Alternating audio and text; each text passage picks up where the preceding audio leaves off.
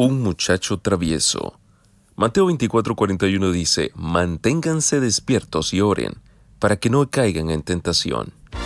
Hoy te esperan desafíos que lograrás enfrentar. Soy Josías Ordóñez y te invito a que me acompañes a disfrutar de las meditaciones matinales para jóvenes, escritas por el pastor Sergio V. Collins. Bienvenidos.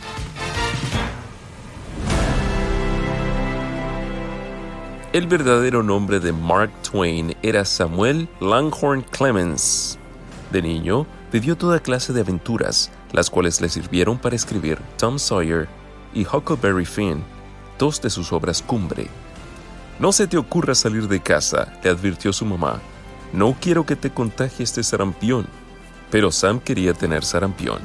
No soportaba la idea de que sus amigos experimentaran algo que él no. Así que se escapó a la casa de Will Bowen. A su casa, jovencito, le ordenó la señora Bowen. En lugar de regresar, rodeó la casa, entró por la puerta trasera y subió nuevamente al cuarto de Will.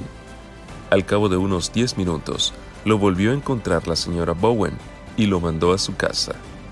Creo que volveré de noche, decidió Sam. Esperó a que todos durmieran en casa para salir por la ventana y correr a casa de los Bowen. Trepó hasta la ventana de Will y entró en la habitación. Luego se metió en la cama con su amigo.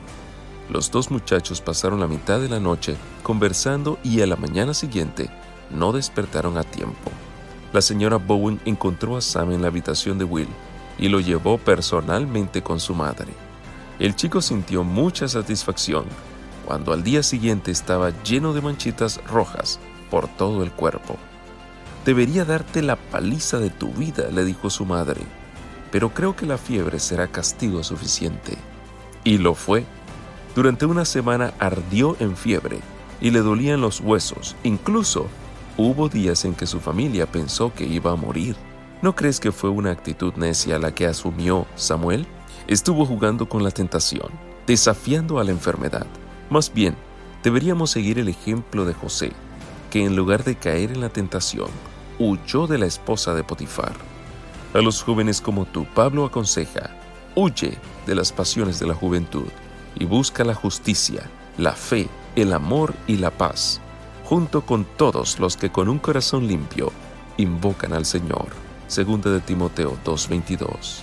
Si hoy tomas la firme determinación de ser fiel, Dios te recompensará. Te invito a que me acompañes mañana en otra hermosa meditación. Dios te bendiga.